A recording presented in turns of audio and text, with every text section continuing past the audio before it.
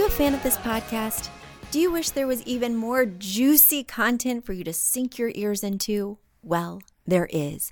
You can become a premium member of this podcast for $5.99 a month and get full access to an archive of over 50 bonus episodes.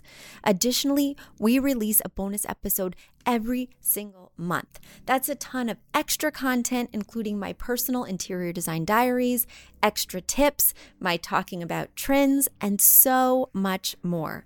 Additionally, you'll be keeping us on the airwaves each and every week because your premium membership money goes directly back to making this podcast amazing. Check us out at affordableinteriordesign.com. Click on podcast to learn more and to become a premium member today.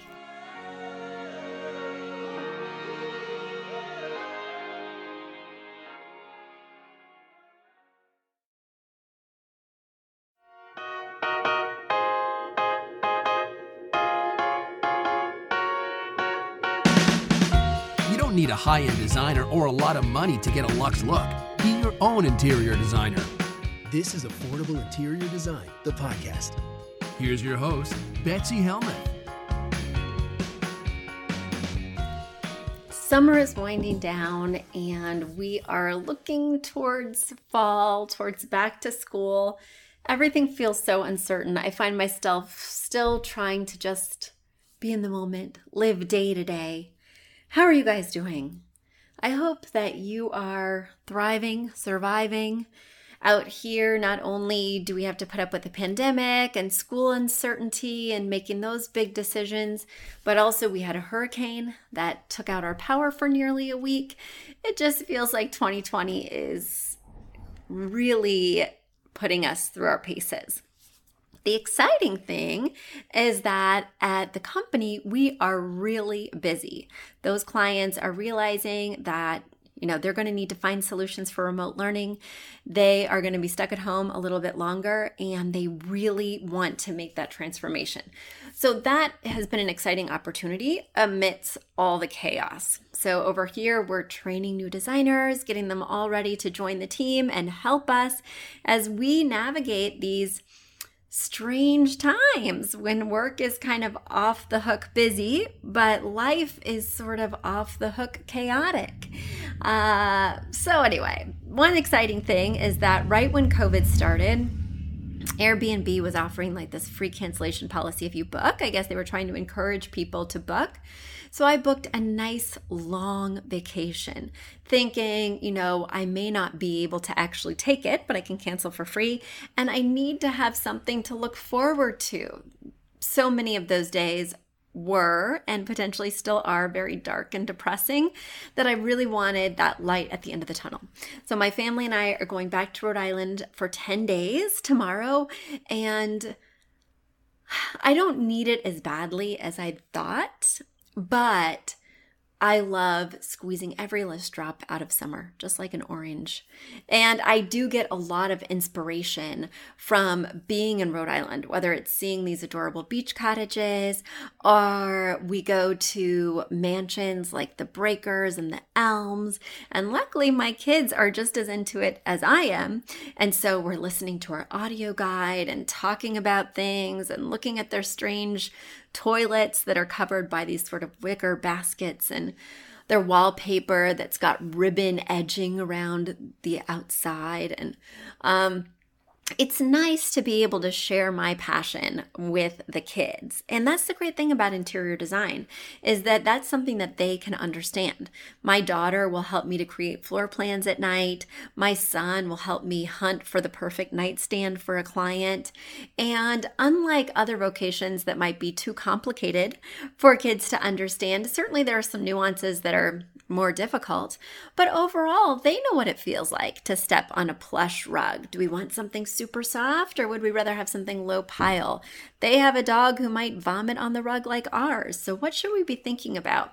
And it's exciting to get them excited about my passion because they have rooms too, so they can really relate to how much they love their table lamp or how much they don't like their comforter because it's scratchy, right? So anyway, if you have kids and they are interested in interior design, it can be a really fun thing to talk about.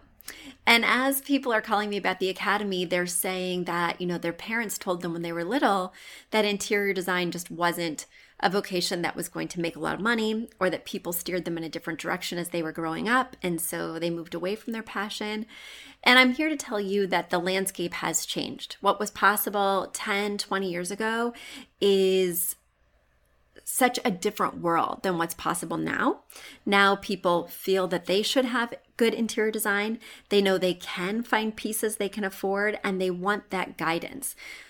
A while back, we didn't feel that way. We were working with a different mentality and set of rules. So now more than ever is a perfect time to become an interior designer and to inspire your kids to love interior design. Whether this will be their vocation or not, everybody's going to have to furnish their home at some point. And we want them to be successful, maybe even without hiring a designer. All right, let's segue to your questions. That's enough of my jibber jabber. We've got some great questions that have come in, and my first is from Teresa. She writes, "Hi, Betsy. This question isn't really for myself, but it's for a neighbor friend of mine who asked for my help. She is wanting to make her home look more sophisticated, but she's having a really hard time parting with all of her comic book, video game, and sci-fi memorabilia. She has posters, figurines throughout the whole house. It's a big long shot, but is there a way to sophisticatedly mesh the two? My initial thought is to have her pick out a few posters that she likes best, maybe one for each room to use as the inspiration piece. Then have them professionally framed with matting and also adding other kinds of wall art, like maybe a clock or a mirror. Do you have thoughts? Also, what about all those collectible figurines, many of whom are still in boxes? She wants to display them. Also, is there a certain type of design style that she should try and stick to when incorporating this stuff?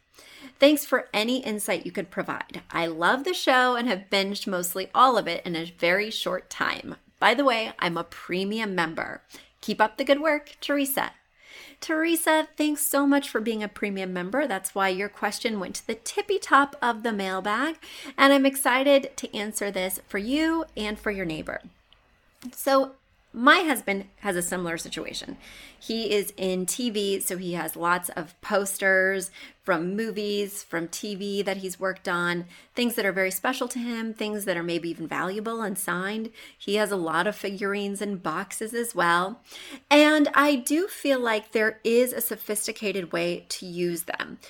The first thing that you want to do is not sprinkle them all over the room, because they lose their power when there's one here, one there. It starts to look cluttery and less like an intentional moment. So there is power in numbers, in grouping these.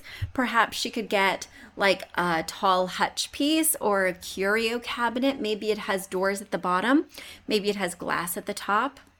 Maybe it's fully glass so you can see through, and maybe the collectibles live there. The key is to contain them, give them their space, and not let them bleed out into other spaces.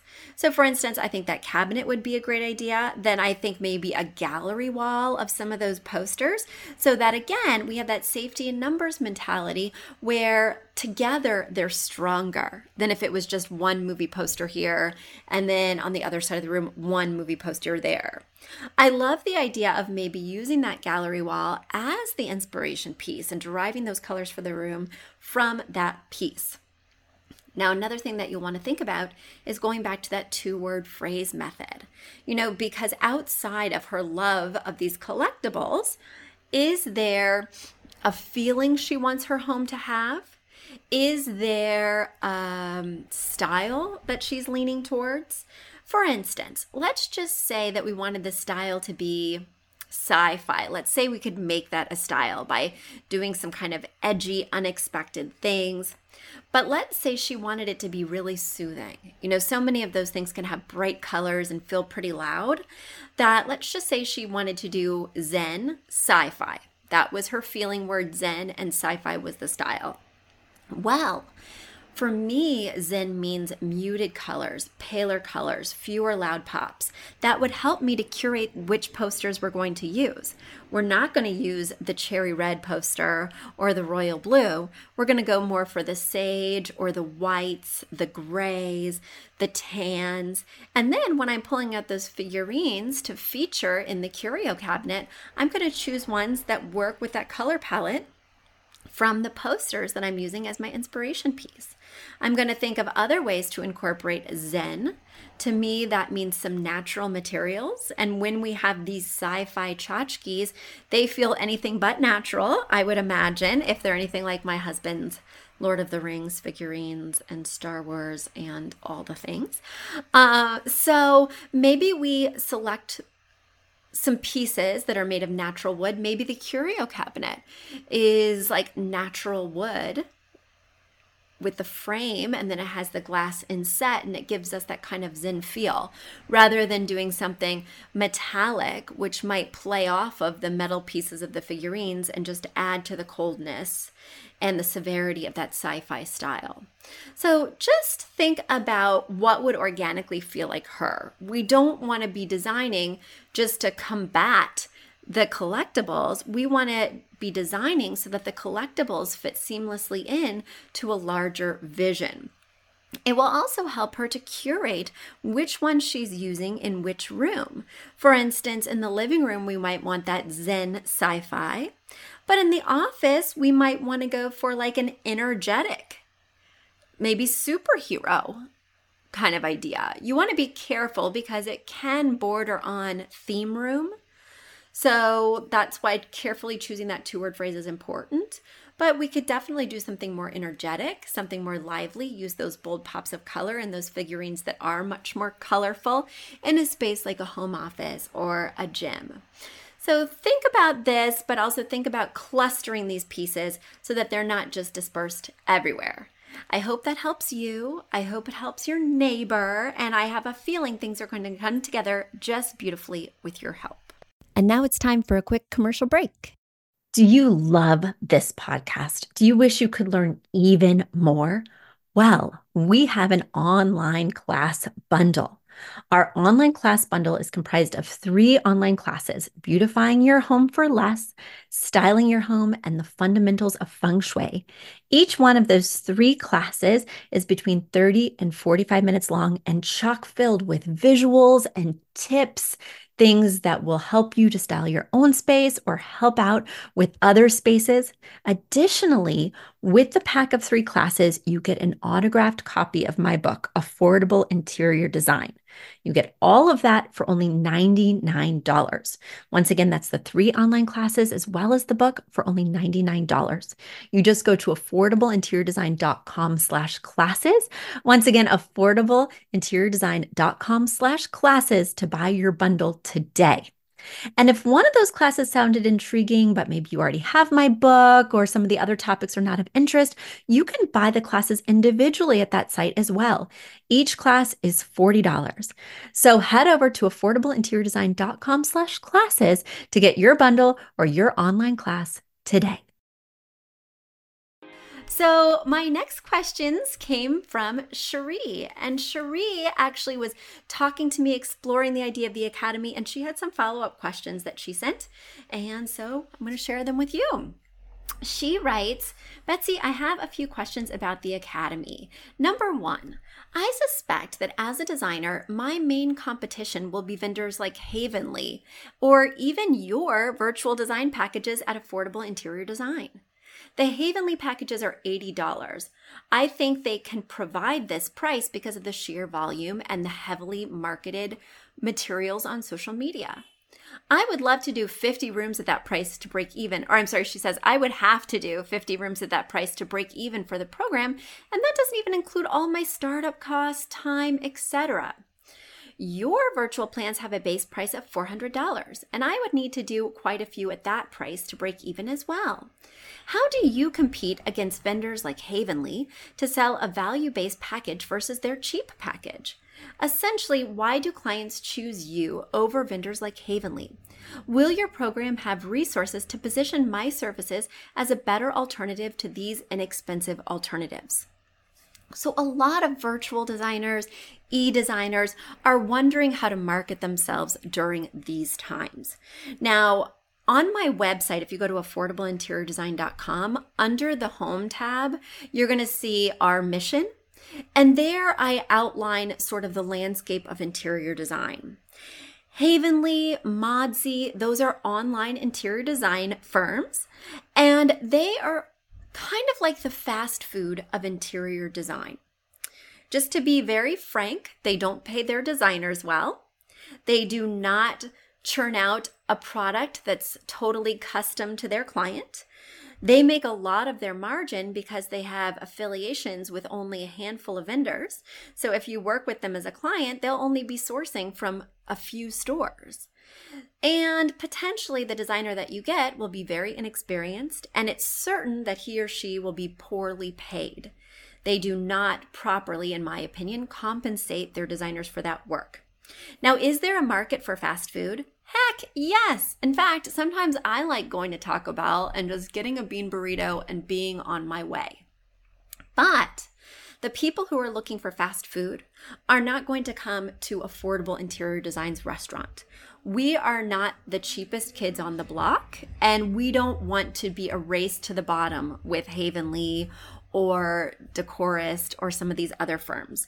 They can make money their way, and I may have feelings about how ethical that is, or how helpful that is, or what that does to the market. But instead, I'm going to focus on what I'm doing, and that will appeal to that person. It's just like in a town, if you have lots of different restaurant options, well, the high-end restaurants in my town, where the entrees are $40 and above, is just not going to appeal to me, but it does appeal to lots of people in my neighborhood. However, the cheap Chinese place that's a hole in the wall that has a plastic shield up and everything's $5 or less doesn't typically appeal to me. So I'm kind of that mid-level customer. So you want to think about who you want to be working with, how your model is going to be structured. And people have asked me, they say, Betsy, you're creating competitors by having the academy, by teaching your way of working. And I want to stress that there's enough work to go around. There's enough type of clients to go around who are going to be attracted to Havenly, or then we'll be looking at Havenly and say, you know what, that's not a fit, let me try you. And we do have clients who've gone to those other services, those low-end services, and said, that was not a fit for me. We also have clients who've tried that high-end service, right? That custom interior designer with lots of markups, and come to us and been like, that was not for me. People will find you, your people will find you, and the key is to market yourself to the person you want to hire you. So make sure that you're speaking to them. Create an avatar for your ideal client and focus all your language, all your pictures, all your social media on attracting that one person, that ideal client. My ideal client is quite different from Havenly's, and it is quite different from Tom Felicia's. And I am constantly speaking to that person. I made an outline of what they look like, what their job is, where they live, how many kids they have, how big their home is. I basically created a picture of my person, and I'm constantly talking to her when I'm creating something new, whether it's a design package or a marketing material. So guys, there's always going to be competition, no matter what field you're in. And the key is to attract people that you want to work with. Just like they don't want to work with every interior design firm, you do not want to work with every client. Let me assure you, as somebody who's worked with a billionaire, that not everyone, even if they have a large budget, is a fit for what you want to do. Let me go to your second question. You write, will I be competing against other people who take your course? So other people who are taking the course are so charitable in sharing ideas. People are located all over the country, even internationally. We have one student from New Zealand, one student from Canada. And yes, we're all marketing to people who need help with interior design. But like I said, I have a different personality. I use a different font. I use a different color scheme. My packages are outlined differently, and I'm going to draw in a different type of client. So I think that there is definitely enough to go around. Most people live in a home, and most people need help with that home. And that leaves a huge pool of customers. So I don't look at a scarcity mindset. Rather, I look at all the possibilities. And there are so many, whether you want to do commercial interior design or residential. And the great thing about our academy is we have a Facebook group where everyone gets together and shares. So don't let competition scare you from following your dreams. No matter what your dream is, you will face competition. Your third question is, will your program give tips and tricks to market the services for in-person consultations as well as virtual consults? I think you make more money in person. Correct me if I'm wrong.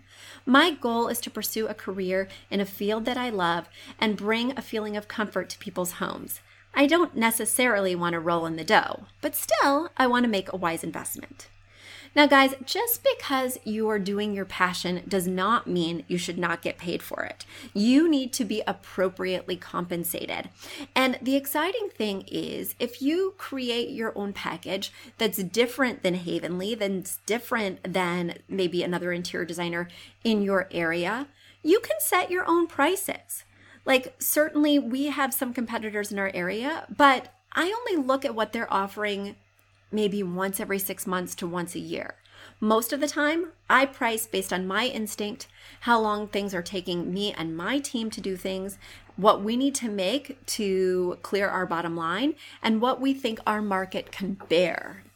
You know, my clients are upper middle class, finance, doctors, lawyers, and I think about what they can bear and the value we can bring, right? So you'll want to think about that. I do think, and we do price our in-person packages more expensively than our virtual packages because we're commuting there, we're spending time on site. We are doing more of the work. With the virtual package, we're asking them to take pictures and measurements. And so we do find that we can make more money in person. However, I can take more clients virtually because in person, I can only take 2 clients a day. Virtually, I could easily take 3 to 5. Now, that might be exhausting. I think any day taking more than 3 clients, whether they're virtual or in person, is really a heavy load. But that is the beauty of virtual. So yeah, I really think, and you're going to hear me talk to, or you just heard me talk to, Kate Clementi last week, and she recently completed the program. And sometimes being in a group with other designers will give you so many valuable ideas. Not that you're going to copy, but listening to other people's struggles, listening to their ideas might help you figure out what fits for you, how to put together your personal puzzle. The way you build your company will not look like how I build my company. And we just don't have to worry about that in my mind. I belong to lots of business groups, right? And we sometimes have similar business models, sometimes very different.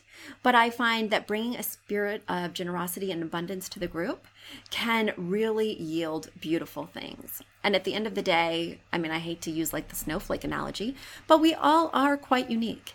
And that means that different people will feel more connected to us than others. All right, Cherie, I hope that helped. My last question for today comes from Kate. Kate is also a premium member, and she writes, Betsy, I hope you and your team are doing well as things start to reopen. I've spent this quarantine doing lots of projects around the house, and your podcast has provided me with so much inspiration. In fact, I just became a premium member. I'm hoping to get advice about your bedroom. You helped steer my color palette away from being too blushy last year, and I landed on this rug that has blues with subtle hints of mauve for inspiration. Now I feel like something is missing in my room, and I just can't put my finger on it, particularly for that large wall that my bed faces. It just completely dwarfs the dresser and leaves a ton of open wall space. Do you have any idea for how to fill this wall? Do I need a bigger dresser? I was also hoping to get your opinion on the setup of my bed, rug, and nightstands. In theory, I like everything together, but something's missing, some kind of pizzazz. Does it feel old lady to you? Does the bed skirt make it feel less sophisticated? Maybe I just have unrealistic Pinteresty expectations. I'm married in my 30s, and my 2-word style for this room is calming transitional. I've attached pictures for reference, thinking an art print that I might like to hang should go somewhere. I really appreciate your insight. Well, yes, Kate, I totally agree with you that your bedroom feels very imbalanced. You have a nice big queen bed on one side of the room. I think it's a queen, just eyeballing it. You have 2 nightstands, and it really fills that wall rather tightly. So we want to be thinking about balance when we're designing. And I think one thing that would help is that you've pushed the rug under the bed, which is just what we want to do, right? A rug at the foot of the bed, making a T shape at the base of the bed. But I think you can move it more towards that blank wall. Maybe you should have gotten a larger rug and oriented it more so that it could fill the space closer to the dresser.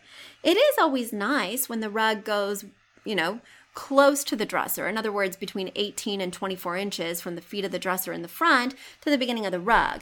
And I think that would help the room to feel more cohesive and pulled together. Now, over on the other side, you're right. You have this big, long wall, and you do have a hat rack, but, that can look a little bit messy, especially because on the other side of the dresser, you have jewelry hanging. So it's like you have these 2 sculptural, somewhat chaotic, messy hangings on the right and left of this dresser, and then you have this kind of modest dresser in the middle.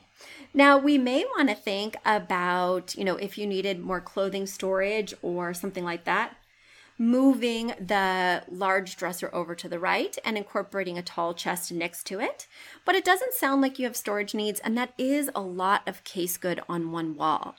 I see here that over in the corner on a very small wall, you have a very large leaning mirror. Well, that can make a beautiful statement and help to balance out the large bed on the other side. Why don't you take this dresser and move it to the left so that it's closer to the point of entry, and put the leaning mirror on the right so that it's closer to the corner of the room.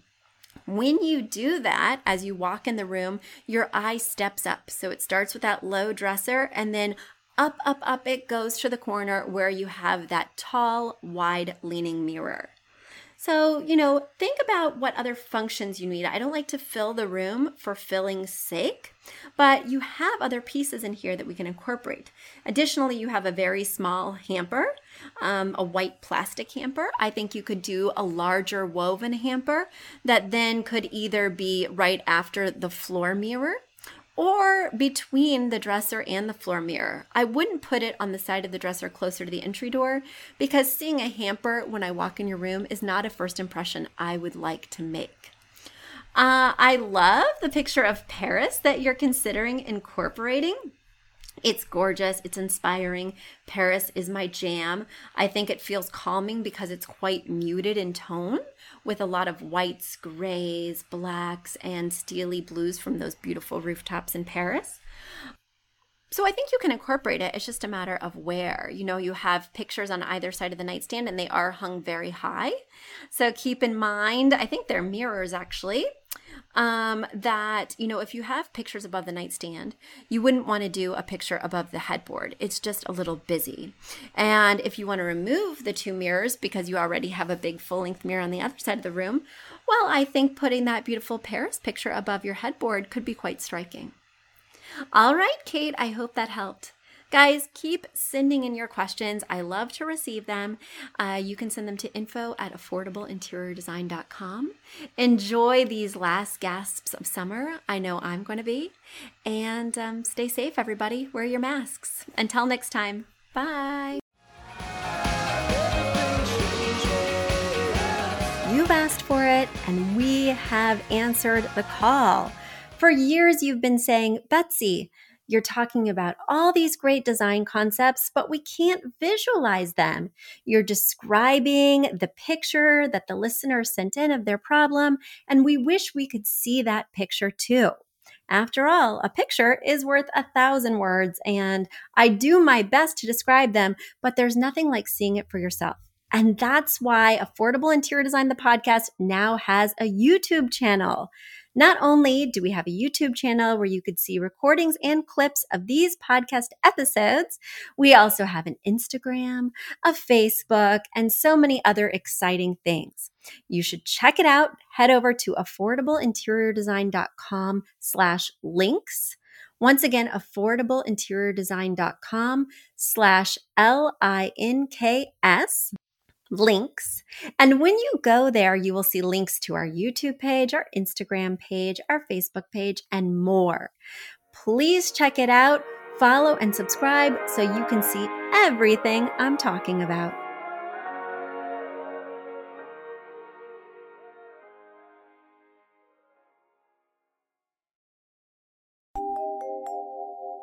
A big thank you to our amazing producer, Katherine Heller, to Aton and the MVCR House Band, and to Affordable Interior Design, the sponsor of this podcast and the premier place to get an amazing look on a budget.